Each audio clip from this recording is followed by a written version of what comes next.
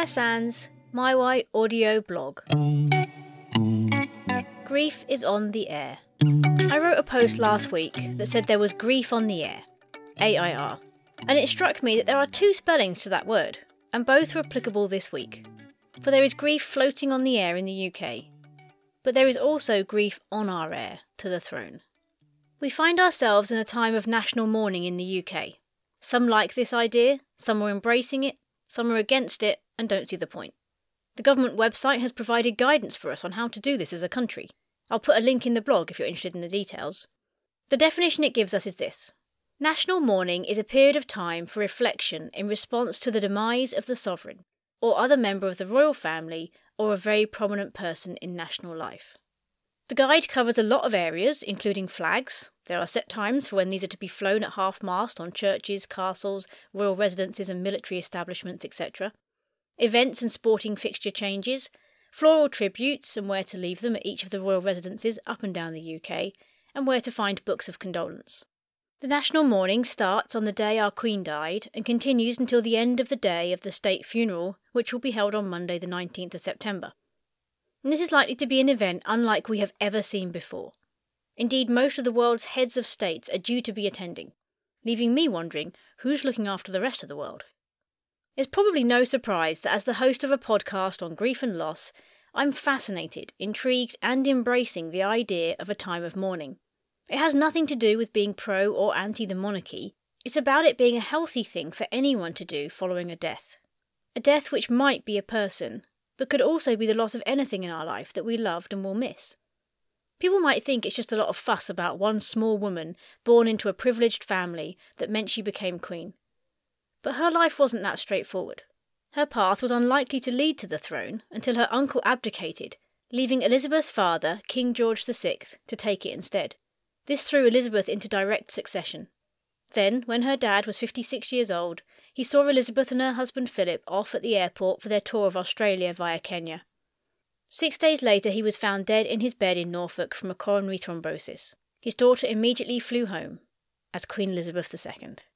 At the age of only 25 years old, her father had reigned for less than 16 years. This all happened in 1952, and ever since she has been with us as Queen. We see pictures all the time of kings and queens from this country. Portraits, paintings, sketches of Charles's, Henry's, James's, Williams's, George's, Mary's, Elizabeth's, and Anne and Victoria, all with increasing numbers after their name because no other name seems to be good enough for a bit of variety. Even though the one name that I do love as a king from the year 827 to 839 seemingly wasn't ever used again. Bring back King Egbert, I say. So we're familiar with these faces to a degree, but it struck me this week as I googled, and thank you Google for your colourless logo this week, a nice touch. As I googled our Queen's name, her face came up, and I knew it. It felt different to all the other kings and queens. I'd seen it in person, twice. Hers was a face that appeared regularly on our TVs and in our papers, always there, always mentioned. On our coins, on our stamps, our passports, in our documentation and vows and capital. To us, hers was Buckingham Palace and Windsor and Balmoral, and when she lost her other half and Prince Philip died, we watched her mourn like us. Sat in black, alone because of COVID, in the church. She watched her husband leave, without the send-off she would have wanted to give him. Possibly the one time she could have publicly honoured him above all else, the man that was always so faithfully in her shadow. We are mourning a queen that knows loss. Her sacrifice to live for the crown and the country instead of for herself is something people are honouring above all else. This duty, which would have stolen her dreams for marriage, motherhood, horse riding, fun, laughter, freedom, spare time, was upheld right up until 48 hours before she died, when she was inviting our next Prime Minister to start a government. There is increasing speculation about how much of this she might have planned as she felt her health decline.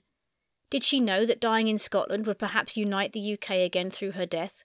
Did she know that her coffin being transported down the length of the country would allow people a send-off in many places, not just through overnight queuing to see her in Westminster Hall? We will perhaps never know. But many suspect that the dignity, honour, selflessness and wisdom that she bestowed in her reign was also carried through to her death. And with her loss, we as a country face loss. For with her death comes a lot of change, and as we know, all change is loss. Some practical things include the fact that it's the end of the Elizabethan era. We move into a Carolean era now with King Charles. Carolean coming from the Latin name for Charles, Carolus. Everyday objects that put her at the centre of our life will change. Coins and notes and stamps and passports, uniforms carrying the military cipher. Her initials on things like postboxes, which had ER2 on them, will now change to CR3. The national anthem is now God Save the King instead of God Save the Queen. Although, as a lot of people have pointed out, we do need to acknowledge for a while that a new word will largely be used until we adjust. God Save the Queen. The UK's leading barristers, who were previously known as Queen's Counsel, will now be King's Counsel. A familiar part of Christmas Day, the Queen's speech at 3 p.m. will now be the King's speech. Should you meet the monarch, you will say Your Majesty on first meeting, as we did the Queen, but instead of ma'am on second reference, you'll call him sir. We lose stability. We don't yet know how King Charles will want to reign, what his views are, if he'll be liked by Parliament and other governing bodies. We have a monarch who is the oldest to take the throne. This means it can't be any more than about 30 years before we go through all this again. And for those who watched this young girl thrown into the role of Queen, the person that was there to help rebuild after the war, to see people through the last 70 years which have involved change like no other generation will ever experience, there is a huge shift and loss. When Elizabeth became Queen, there were hardly any people who could even imagine what computers would be capable of, let alone the internet. And to move from that to where we are now is monumental. The generations of today can imagine what's possible. We could imagine flying electric cars, robot house cleaners, doors that open just by recognising your face. We can see it coming and we marvel at the inventions. But back then it was impossible to even imagine. Like the first time I put an iPad in front of my 90-year-old auntie. Elizabeth has navigated all that change and shown a country that it's not to be feared. Never was there a video or any vibes that inside Buckingham Palace she might be running around resisting technology, ordering a war on other countries, panicking about what to do next, or making decisions we knew were selfish or revengeful. A great example of that is a quote from Prime Minister James Callaghan, 1976 to 1979. He was interviewed by David Frost on the BBC and he said this: "I think the Queen understands the constitutional properties perfectly well, and the relationship between her and all her Prime Ministers is the same. But you're asking me about the Queen's way in which she expressed herself.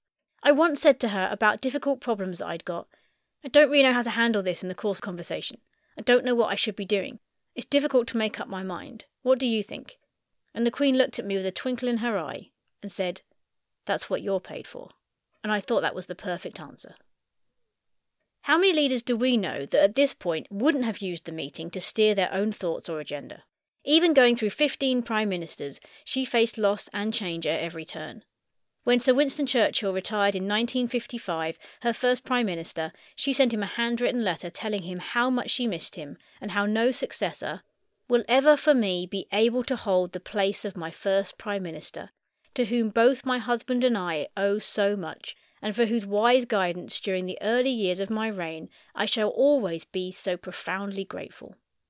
Every Prime Minister has spoken so highly of their weekly time with the Queen, the one meeting that was never recorded and treated with the privacy it deserved, whether 30 minutes long or 2 hours. So, for generations that saw our Queen arrive as a young girl, watched her navigate years of change, loss and service, this is a huge loss to the country. Yes, one we knew was coming, but as I said in our Loss of a Queen episode this week, the age of a person does not diminish the loss or grief. No amount of "they lived a good life" has any bearing on the grief that is felt by those left behind. It struck me, as I was watching a long silence in Westminster Hall just after the Queen's coffin arrived to lie in state, that in the busyness of our capital, at the very heart in fact, there was a reverence and a silence. And whatever you thought of our Queen, is there ever a reason why that's a bad thing? For people to stop and reflect on what they've lost, whether the Queen or someone else they loved. It is always good to pause. For many of us, it may remind us of the loss of older people in our life. People are thinking about them or remembering them. We know this will be our loss one day, or we remember the days when it was. I have in my life a lady that's been there since I was born. No, it's not my mother. This one's a little older than my mum. In fact, she's been alive since my mother was born. It's an adopted auntie that lived in the flat opposite my mum when she gave birth to me. Her name is Olwyn Hopkins. Of Welsh descent, she was born in 1919, and in May this year she turned 103 years old. She's a best friend, grandma and auntie all rolled into one. She lost her husband many years ago to cancer and never had her own children. Her husband worked for the Treasury, and this connection got my Auntie Olwyn, as she's known by all, an invitation to Buckingham Palace garden party, where she had tea with the Queen. And many other people. When my mum asked her about it recently, she needed a lot of prompts and the memories were just out of reach. They weren't as easy to extract from her as they used to be, and that was why unfortunately we couldn't use it for our tributes in Tuesday's episode. But she did say this about the Queen. I remember her as a child during the war. She was in the Land Army and she was always active. In fact, she was on the television a lot, and she was good too. On everything. I was fond of her. She was very good indeed. Always. We used to cheer in the streets. She worked hard just being there. She was very popular. I met her at a garden party at Buckingham Palace. She was just like you and I, walking around and talking to everybody, and the waitresses. My husband David said to me, "What if they choose us to chat to?" I replied, "I can chat." But she didn't. She had certain people to chat to, but not us. We were both tall, so we stood back, but it was very nice because she just came down and she was smiling and waving and we could see her well, and we had a cup of tea. A tiny cup. So I said to someone, "I could do with 2 of these." I'll miss her. My mother loved the royal family and she was always watching them when they were on television. We didn't go and see her because we lived in Portsmouth, but she was always popular. No matter what was going on, she was always there. A constant in my life, even through the war. She was good at talking to people in the street. Always. I liked her. She died so quickly. I didn't expect her to go. Although she did well. 96. She was very good. It's a shame. The Queen's death reminds me of the loss of my lovely grandparents and how much Chris and I miss that generation in our life. But it also reminds me, as if I needed reminding, that Auntie Olwen will also soon leave us.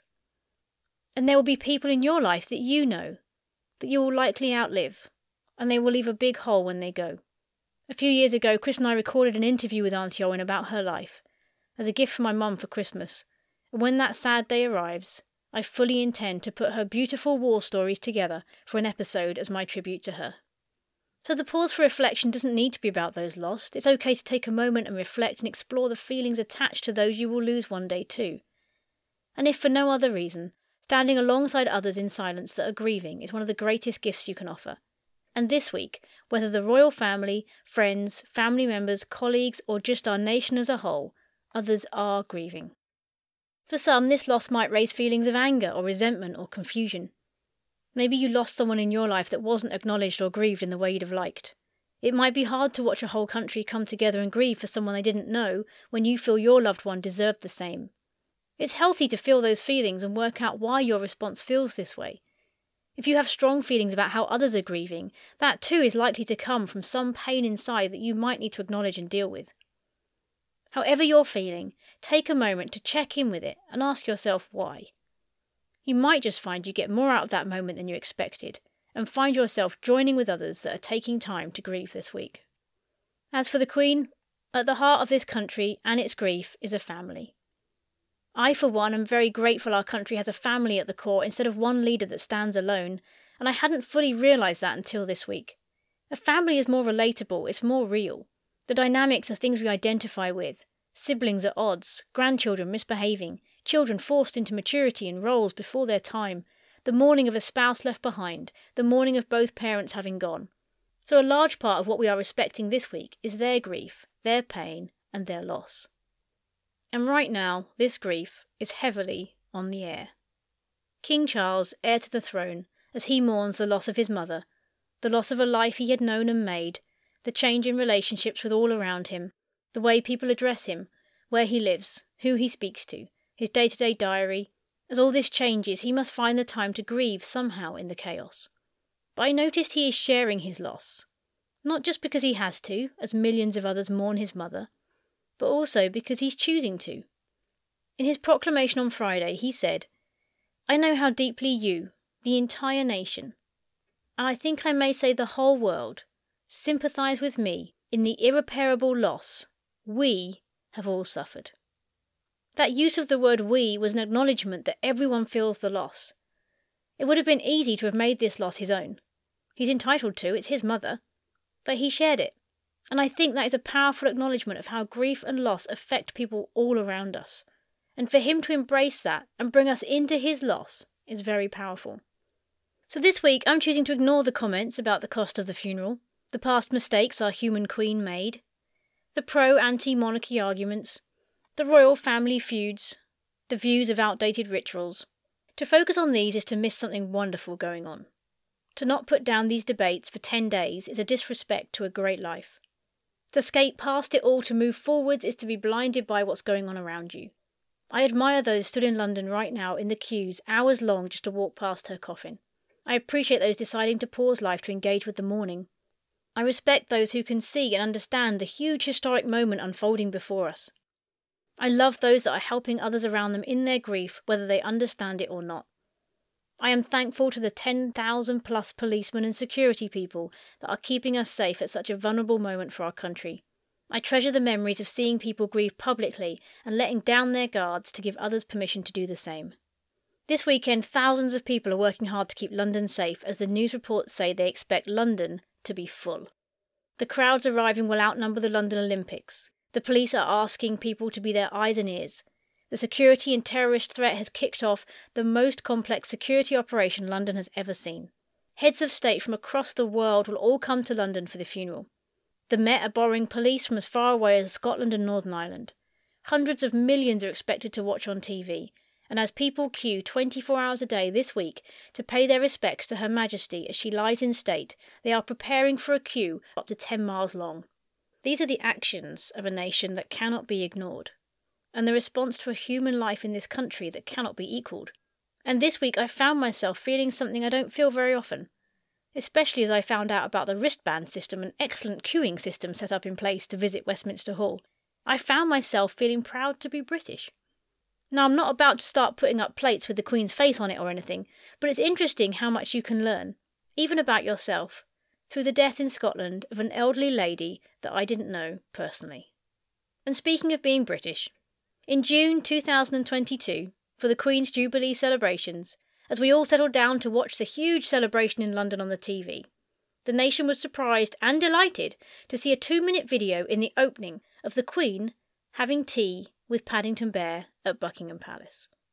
For those not familiar with Michael Bond's character Paddington Bear, the book was originally published in 1958, early in Elizabeth's reign, and many of us grew up with him as a cherished part of our childhood. This rare clip of the Queen engaging in such a moment delighted the nation as two beloved figures came together over a cup of tea. I'll put a link in the blog on the website if you want to watch it. During their time, the Queen revealed that she too kept a marmalade sandwich in her handbag for emergencies. As I watched it again this week, I was struck by how Paddington's last words to her speak for all of us now. As he politely removes his hat, he says, "And thank you for everything." Oh, and there has been one official request released this week through the media, which I believe our Queen would have taken great delight in. For those visiting London, please stop leaving marmalade sandwiches as tributes. They're dangerous for wildlife.